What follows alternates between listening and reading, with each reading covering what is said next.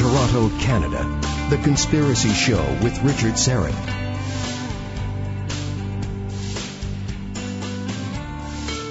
Hello and welcome, friends, to the program. Hello to our friends in the Hudson Valley in the great Empire State, New York, down in Asheville, North Carolina, Birmingham, Alabama, Huntsville, of course, Thunder Bay down to the Carolinas, all listening in tonight to the program. And we've got a good one for you. In just a few moments, we'll be joined on the line by someone who probably knew Jim Morrison, the legendary poet, probably, I would argue, the most charismatic singer, frontman for a rock band in the history of rock and roll. Jim Morrison's former brother-in-law will be here in just a few moments.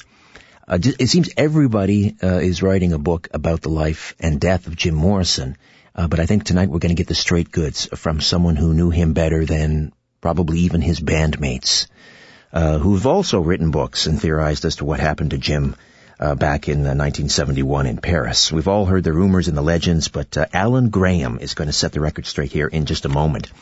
Some interesting stories, though, I wanted to bring to your attention, and I've posted them to my website at richardsyrett.com if you'd like to read more in depth. But let me tease you a little bit.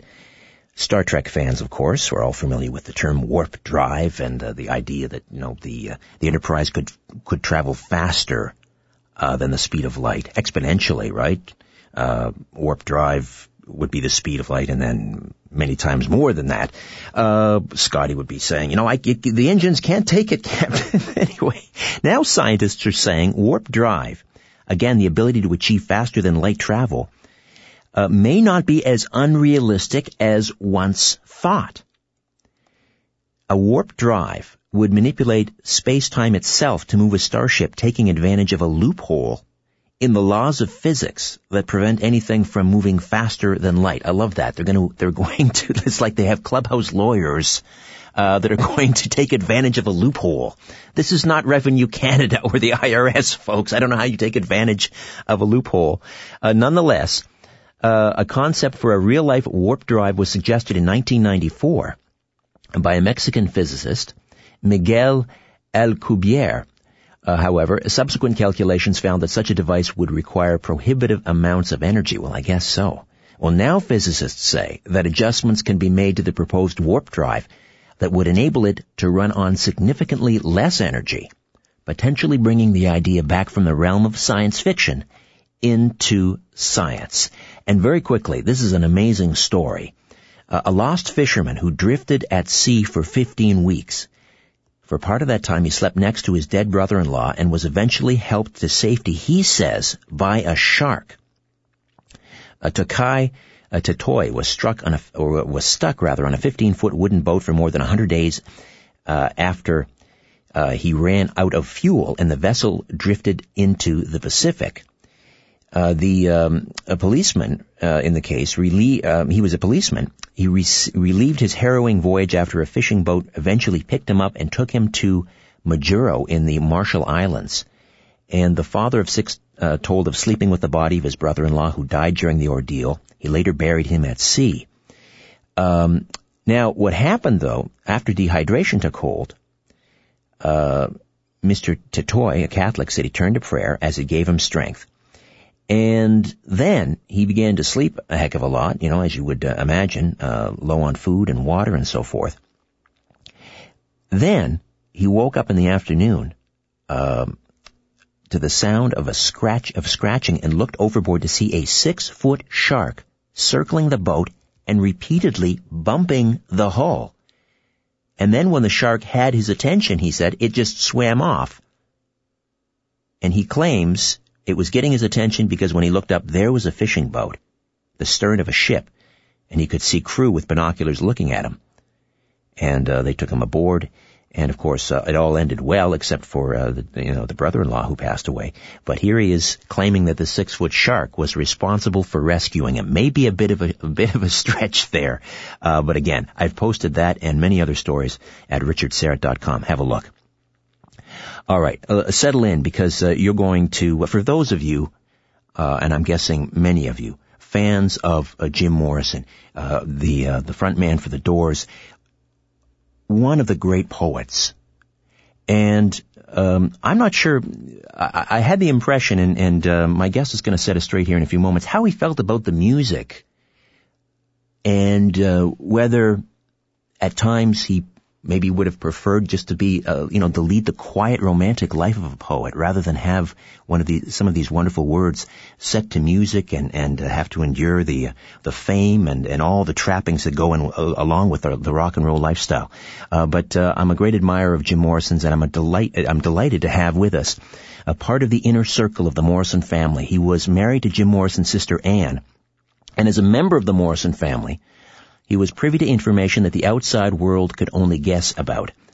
Alan Graham served as a consultant to Oliver Stone's film, The Doors, and he is the author of I Remember Jim Morrison, which is an intimate portrait of Jim Morrison's character and the forces which shaped his life and death.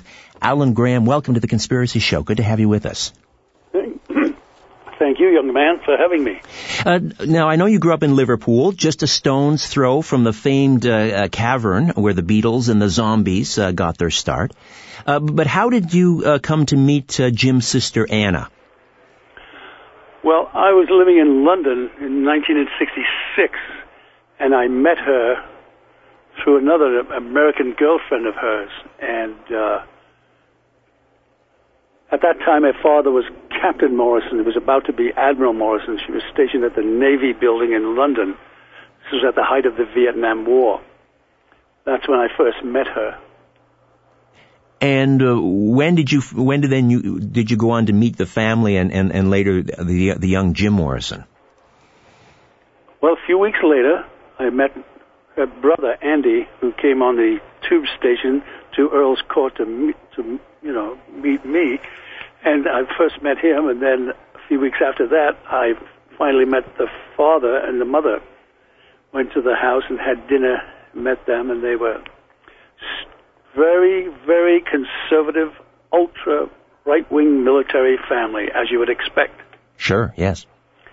And I was a kid from Liverpool, but still had the Liverpool accent. They kind of talked like that through my teeth when I first met them. You know what I mean? Right. Sounded like one of the Beatles.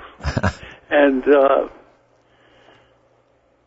then he left. The family left, went back to the United States because the admiral had been stationed at the Pentagon in Washington, D.C. And she stayed behind with me, much to their dismay, because she was still going to University of Florida, Gainesville. And she decided to stay behind and work at the Navy building and postpone her career for a year and have fun in London. And, of course, we got pregnant, and very soon after that, so she was pregnant and married with me. We were living in London. We had no idea that Jim Morrison was Jim Morrison because about 2 years earlier, he'd left UC, graduated from UCLA in 1965, and as soon as he graduated, he disappeared.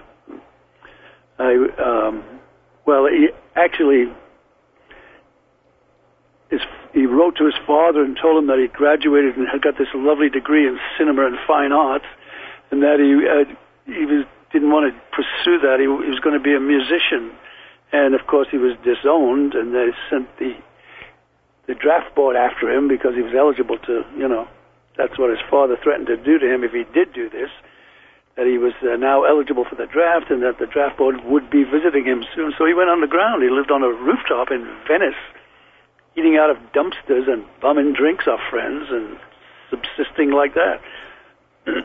So his father actually followed through with a threat to sic the draft board on his own flesh and blood. So, not only that, they came to visit one day to the house, and he was just livid.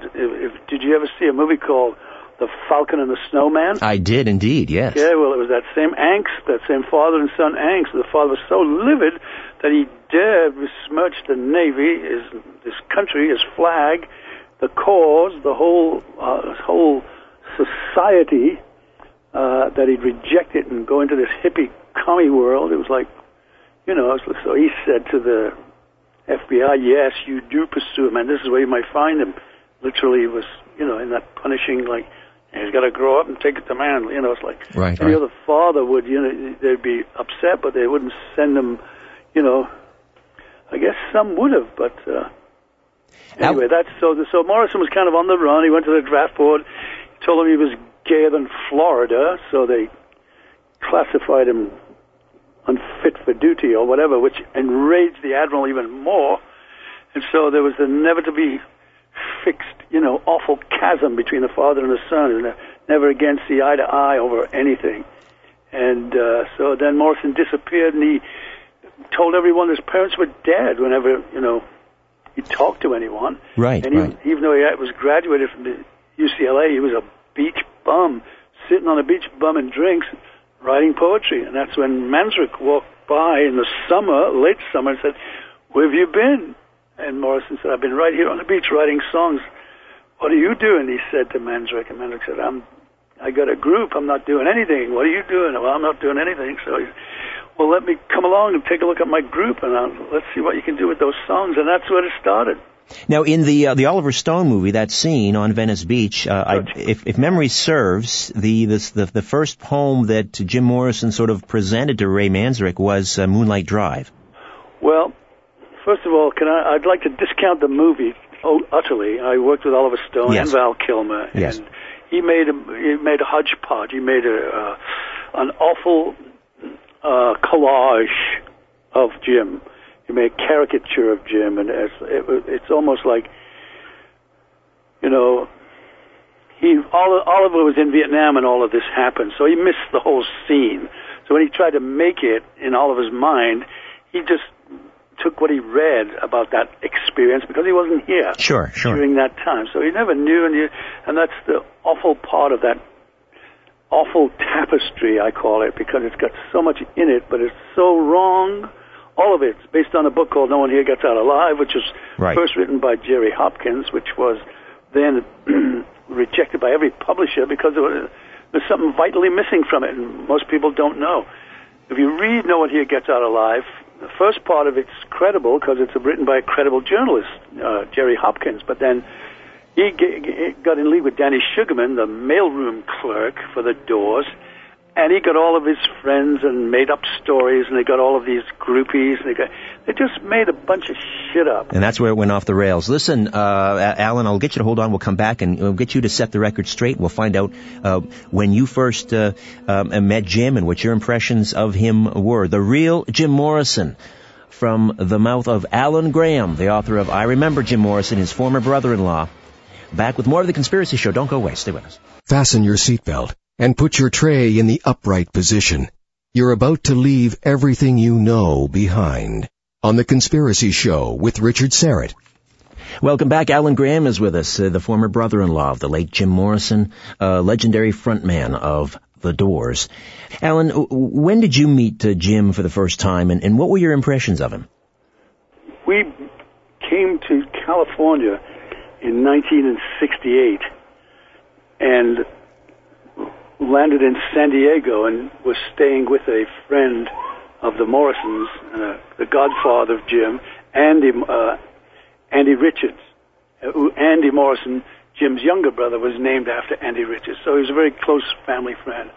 We were staying with him, and the first week we drove up to Los Angeles to see Jim. We just looked up the office address on Hollywood, Santa Monica Boulevard, and drove up there to see him. And before we got there, I called ahead at the office and, told them we were coming and, where was Jim to be found.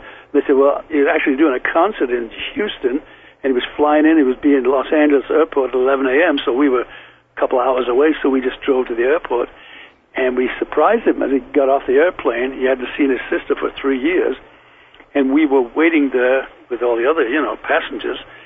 And he started walking off, and the doors came off, and they walked up with their bags, and Jim was the last. And he came off, and he was wearing a World War II bomber jacket with the big fur, Right. In that picture. And this was in August, by the way. So it looked ridiculous. He was carrying this beautiful antique briefcase with all of his writings in it, and he had cool leather pants on and cowboy boots and lots of, like Concho, Silver. He looked very cool, very different, by the way, than everyone else coming through there. So we just started walking alongside him. We didn't say anything to him. And he looked down, and I was carrying my son, Dylan, who was 1 by then, and Anna was walking next to me, and he just looked over, and he stopped and looked at us, and he said, "You wouldn't happen to be my sister, would you?" Oh, my. So that's the way we met him. And she said, "Yes, I am. This is your nephew, Dylan, and that's my husband, Alan. He's from Liverpool." And we all walked to the luggage rack and got his luggage. We had rented a car, so we had a car waiting outside, and he told the doors, "Go on ahead, and we'll wait at the luggage rack for his luggage." And Art Linkletter was a famous TV personality. Sure. Kids say the darndest things. Right. He came barreling through the crowd, angry for some reason. He saw Jim, dirty-looking hippie, he thought, and just barreled past him and nudged him over. And Morrison looked at him like, talk about rude, but there's a little background story to that and why he did that, and I'll briefly tell it to you. A year earlier, Art Linkletter's daughter had jumped off. Yes, yeah. Okay, so he had all this hatred for hippies, and he actually blamed the Beatles because she took acid, and following that whole trip. So anyone like that, he hated. So Jim looked at him and went, "Wow, I never did like that asshole." And so that was, got the luggage, got in the car, we drove to Hollywood, and we met Pamela. She was in an apartment in Santa Monica. They lived there with a red carpet on the floor. Pamela Corson, Jim's girlfriend. Right. And there's the story on Pamela real quick. The moment we walked in, of course, she didn't know we were coming because Jim didn't know we were coming. We'd surprise him and he'd surprise her. And all the doors were going, "Oh, my God, he really does have family." Because they thought everyone was dead. No one had, he told them his family was dead. So there we were in the flesh.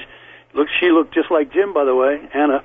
So everyone was always gawking at her. Right. And Pamela did something awfully strange. She ushered Anna into the bedroom, and from under the bed she pulled out a long wooden box, and opened it up with little, curiosities in it. Mm-hmm. A rolled up piece of paper. Turns out to be an envelope that was ripped open, and on the white side, on the inside, Jim Morrison had written his will.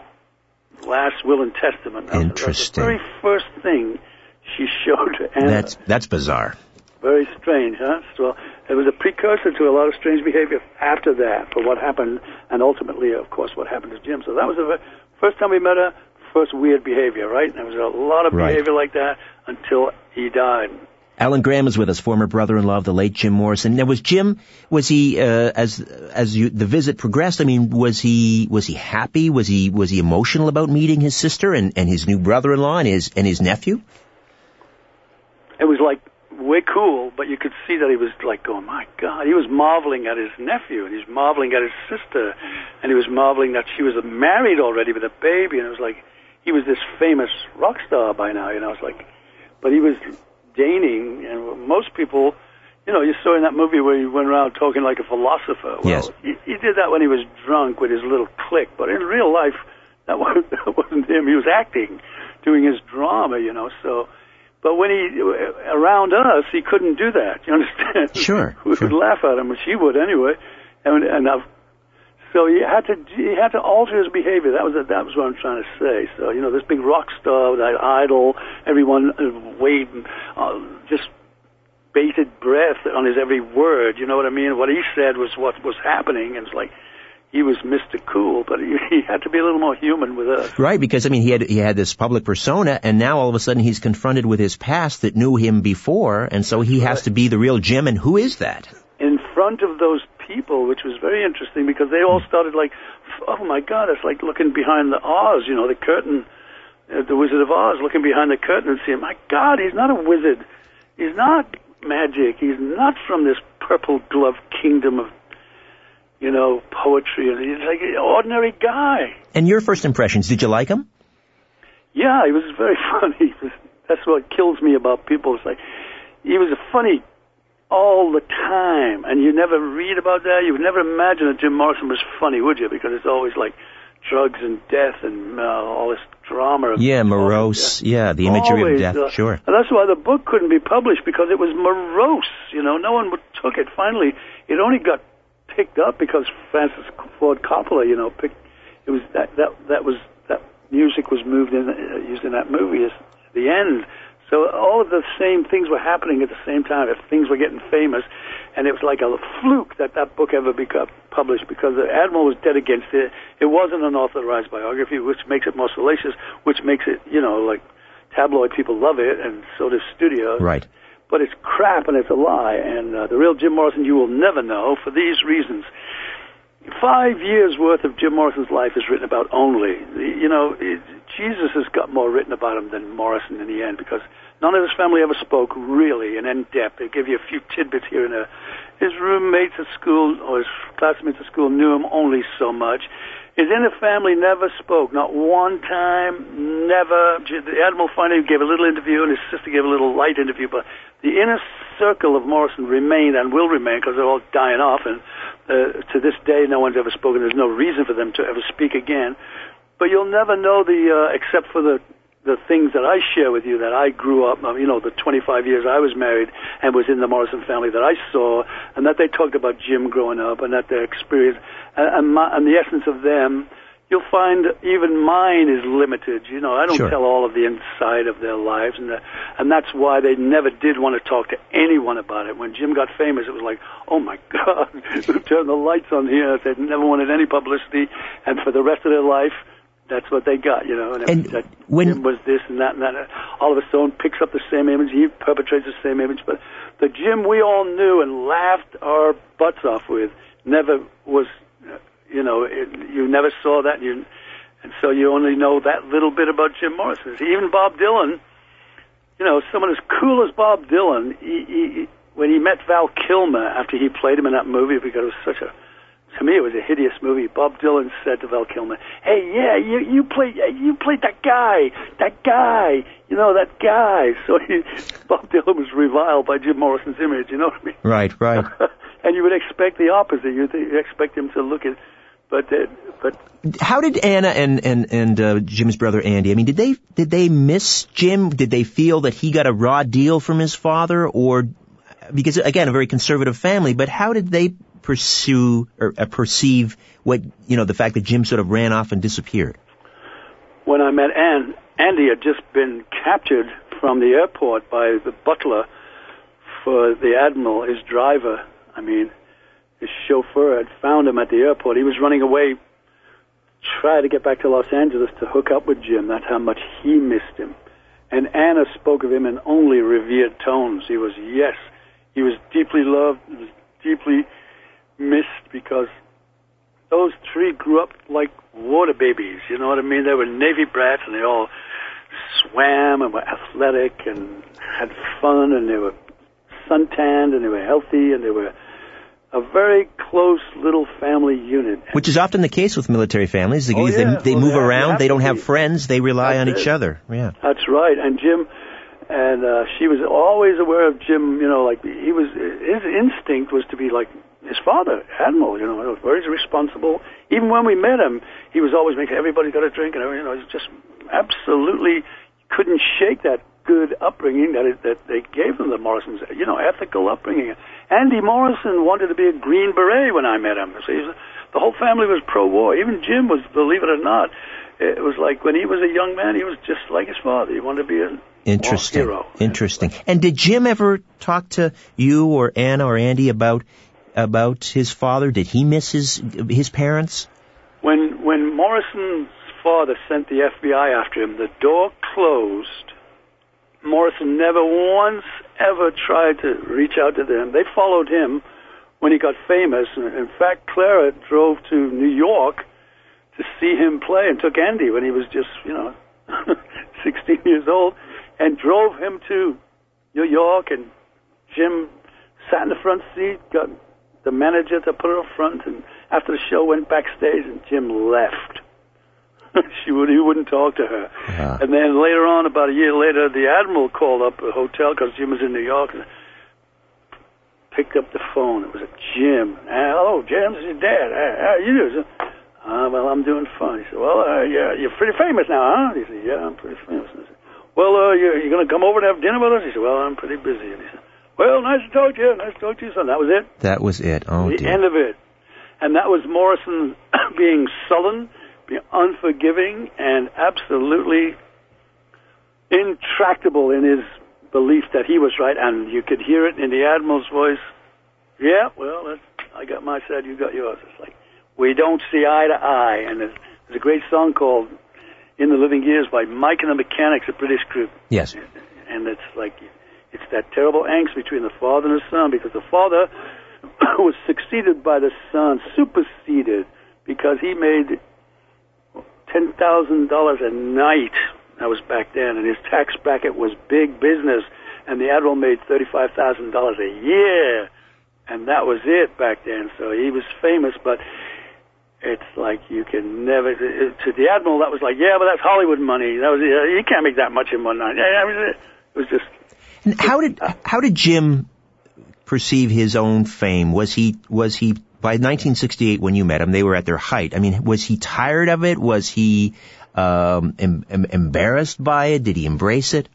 It's like, I don't try to be blasphemous, but I'm saying like, when he was like a Jesus figure to the hippies and they laid palms before his feet on Sunset Boulevard one year, next year, he was a pervert. So he was cast down into this, he was from this magnificent role as this rock idol to this pervert because he pulled his schlong out on the stage, or allegedly. In Miami, right.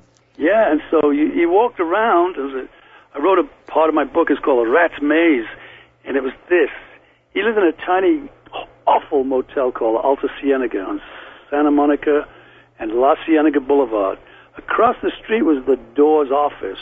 Down the street was a boutique of Pamela's. Around the corner from that, in the same block, there was a little tiny office called Highway Productions where he made his films.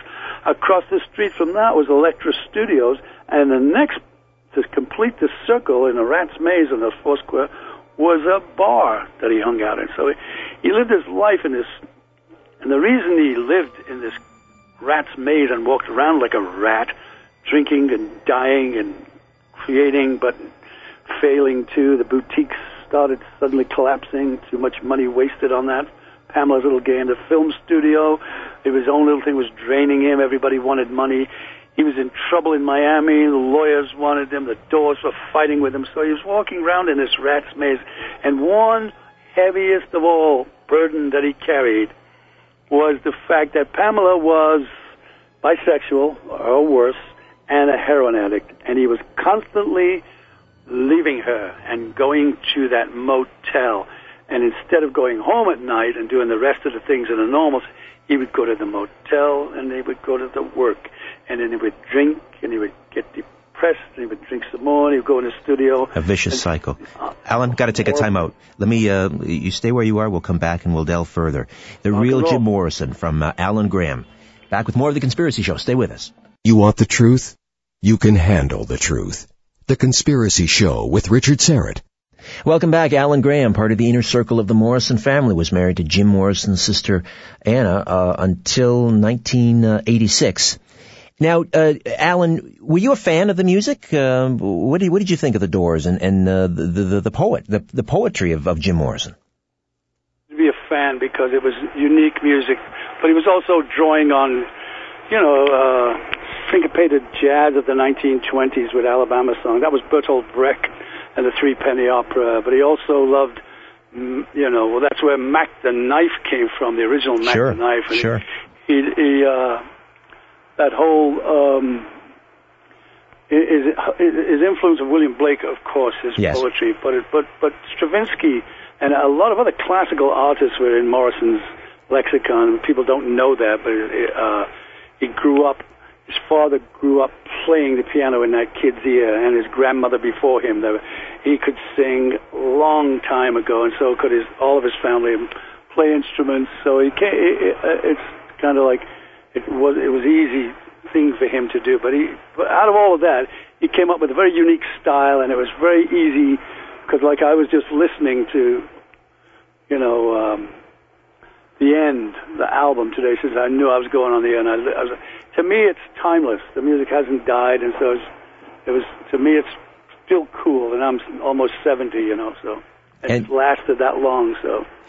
And what was your? I mean, you mentioned this vicious cycle he was in, this rat's maze, and being, he had these hangers on, and I guess maybe you would consider Pamela to be one of them that was sort of draining him. What about the other members of the band, Bobby Krieger and Ray Manzarek, and what were your impressions of them? They were wholly separate people from Jim. First of all, they all came from a Maharishi meditation lifestyle.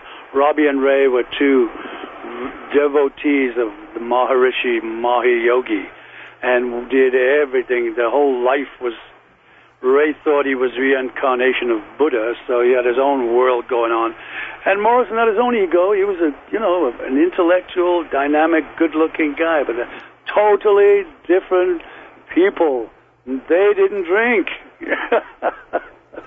They weren't boozers like him. Morrison was a young man. He was a heavy boozer from a child, believe it or not. He grew up in a Navy family. Around every single night, Navy folk would be at the house at 5 p.m. until 7 p.m. getting bombed. Cocktail hour. Every single night. Sunday, I think they took off. Or there was a little Sunday afternoon thing, but it was a whole ritual of alcohol. So Jim growing up would have seen lots of half drinks laying around the house when people were half drunk and leaving and falling asleep, and he would drink them. So he was an ACA, Alcoholic Child of America, from when he was maybe 10. Oh, dear. So a lot of people don't know that. But was he close with the other band members, or was it strictly a business arrangement? Absolutely, I would say Densmore loathed him beyond compare. And the others were disappointed as Sid Vicious's band was disappointed with him, because he was always passing out and doing something radical. And it's like a hyperactive person. No, I don't mean I mean a manic depressive person who goes on these high rolls, does all this wild stuff. Some good comes out of it, but a lot of bad comes out of it too. And for diligent, hardworking, studious people like Ray Manzarek, Krieger, and the others, they were. It was like, oh my God, we've got this monster. We're making all this money, but we've got this monster, and it could all blow up at any minute, and it did. And was he difficult to work with? I mean, aside from the drinking, I mean, was he the temperamental artist? No, he was. In the end, you could see he didn't want to be doing it because a lot of people were milking it. For example, Paul Rothschild was, as far as I'm concerned, the little vampire. He would milk it so there were more hours, and then the lecturer would be charged more hours, and he would do silly, repetitive stuff, and Morrison was onto it in the end, and you just don't do that many simple takes of simple stuff, so you could see he was trapped in that. The producer wanted more hours, and the lecturer would charge, them. So you could see it was eating away at him. And then when he got into trouble in Miami, everyone sort of grabbed for their own stuff and said, hey, Morrison, you caused that, man. You got to pay for that. Even though they all had a written one for all and all for one contract, and that was Morrison's idea. He wrote most of the music that most people don't know, but he decided in this semi-socialistic, hippie, bohemian way that there were no bosses. We're all hippies. We're all equal. We're all, one. And so he decided that it would be the words of music by the Doors. Even though Manzarek didn't write, Krieger wrote a couple of songs, 3 or 4, I think, throughout the whole career. Densmore was the little drummer boy only. And so mostly all of that stuff came out of Jim's head, and the music came out of Jim's head, and he would sit and instruct Krieger and Manzarek which chords, and they would then build around. He didn't even know which chords until they told him what they were, but he heard them in his head. So he was the influence in that music, and he was the heart and soul of that band. And when he died, that band died, if you'll notice. They never again had another record. They never again reached the fame.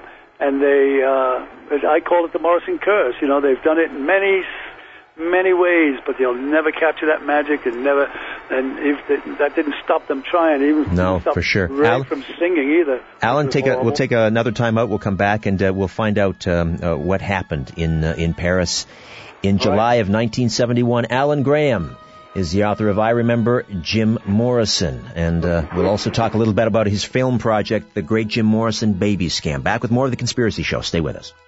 The truth will set you free, but first, it'll really tick you off. You're listening to The Conspiracy Show with Richard Serrett. Welcome back. Alan Graham stays with us for a few moments yet, the author of I Remember Jim Morrison. And Alan is the former brother-in-law of the late Jim Morrison. Alan, so much has been written, so many legends surrounding Jim's untimely death at the age of 27 in Paris.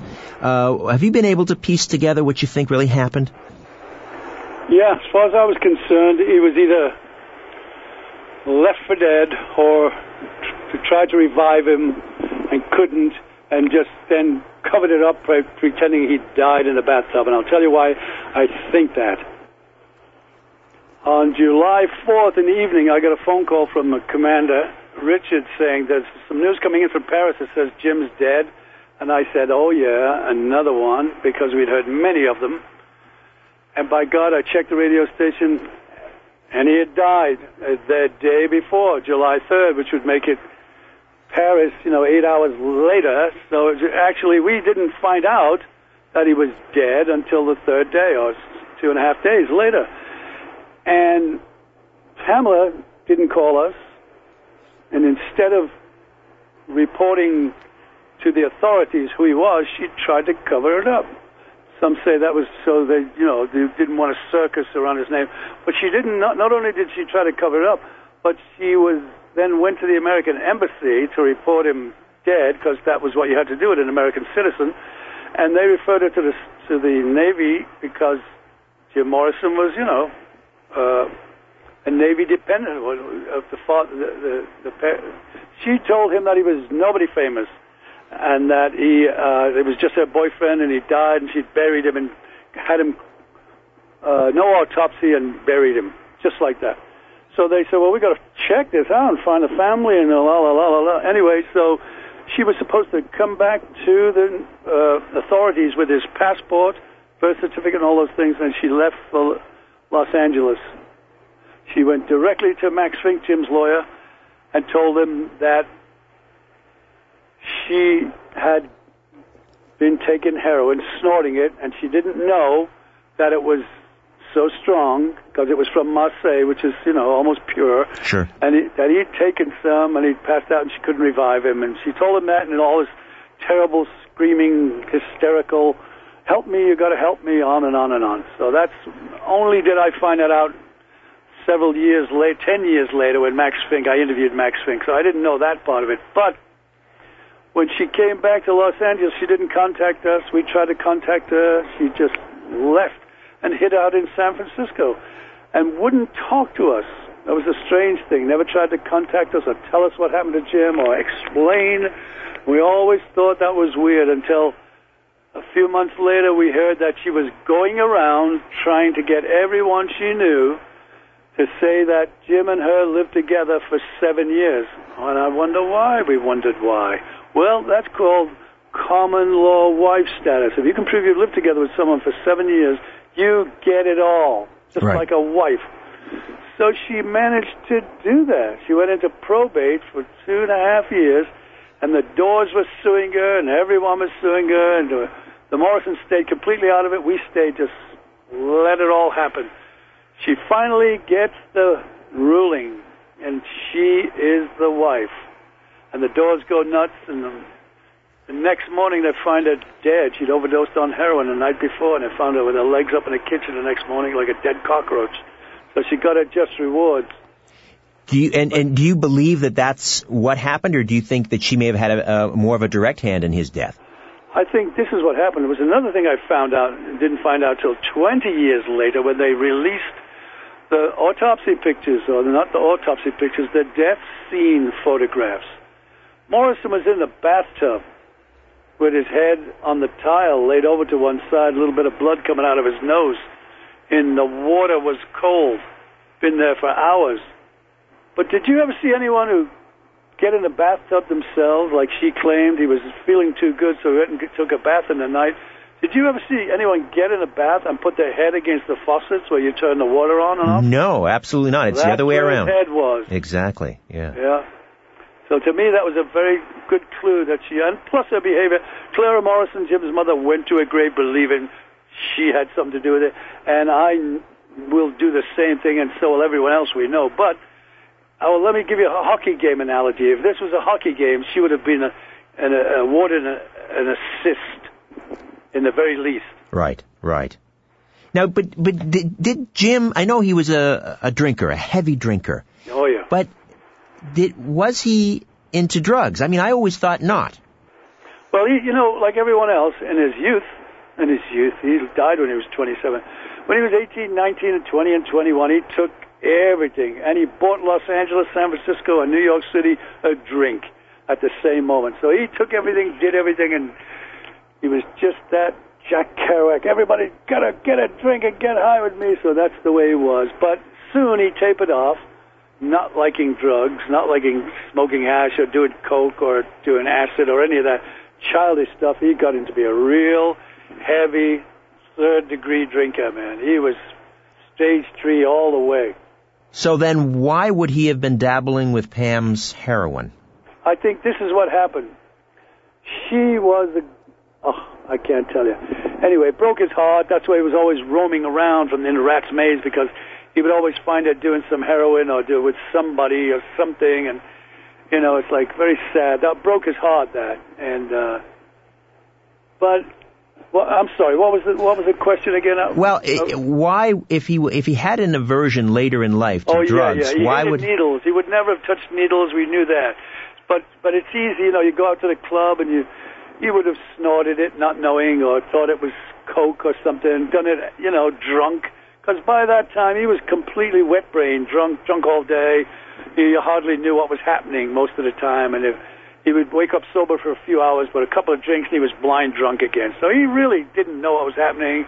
There's talk that she wasn't even there. She came home and found him in the middle of the night in the bed, and with the junkie, the count that she was with, and that they put him in a bathtub. And Marianne Faithfull was very much involved in it too. She was called over to the house, and I think she had something to do with putting him in the bathtub. But the buffoons all put him in wrong, so they left us that clue. How did Pamela manage to get a French medical examiner to sign off on his death? Oh, God, tell me about that one. No autopsy. Paid for, yeah. It's just like anything. Back then, you could buy anything. And he was bought and paid for, as far as I'm concerned. And it was just all too quick. It was all too, like, he's dead, he's buried, there's no autopsy. And listen to this, he dies on the weekend, so they got to keep him in the bathtub on the dry ice all weekend, right, till Monday. By then, she's got a ticket for Los Angeles, and she's buried him and left the same day. My word. How's that? And why was the casket sealed? Why did no one... Yeah, that's the other thing. There was a talk that there was a Jim Morrison look-alike, name is Werner or someone like that, and that he would always hang around with Jim, and they would mistake him because they both had long hair and beard, and sometimes he would be sitting drinking with Jim and would have slept at Jim's apartment and borrowed Jim's shirt or his pants or even a hat one time. And then I heard rumors later that this guy would show up, said, "Yeah, I'm Jim Morrison." Yeah. And they would give him drinks, not knowing that it was... So maybe that's what happened. Maybe Jim finally saw a way to get out and put Werner in the box. And that's who it was. And that's why it was all sealed. And maybe it was like she was supposed to meet Jim later with the money, but she didn't. And maybe something happened to her. Who knows? You think that's a distinct possibility? It was Jim's lookalike. You know what? With Jim Morrison, anything is possible. Including the possibility he faked his own death?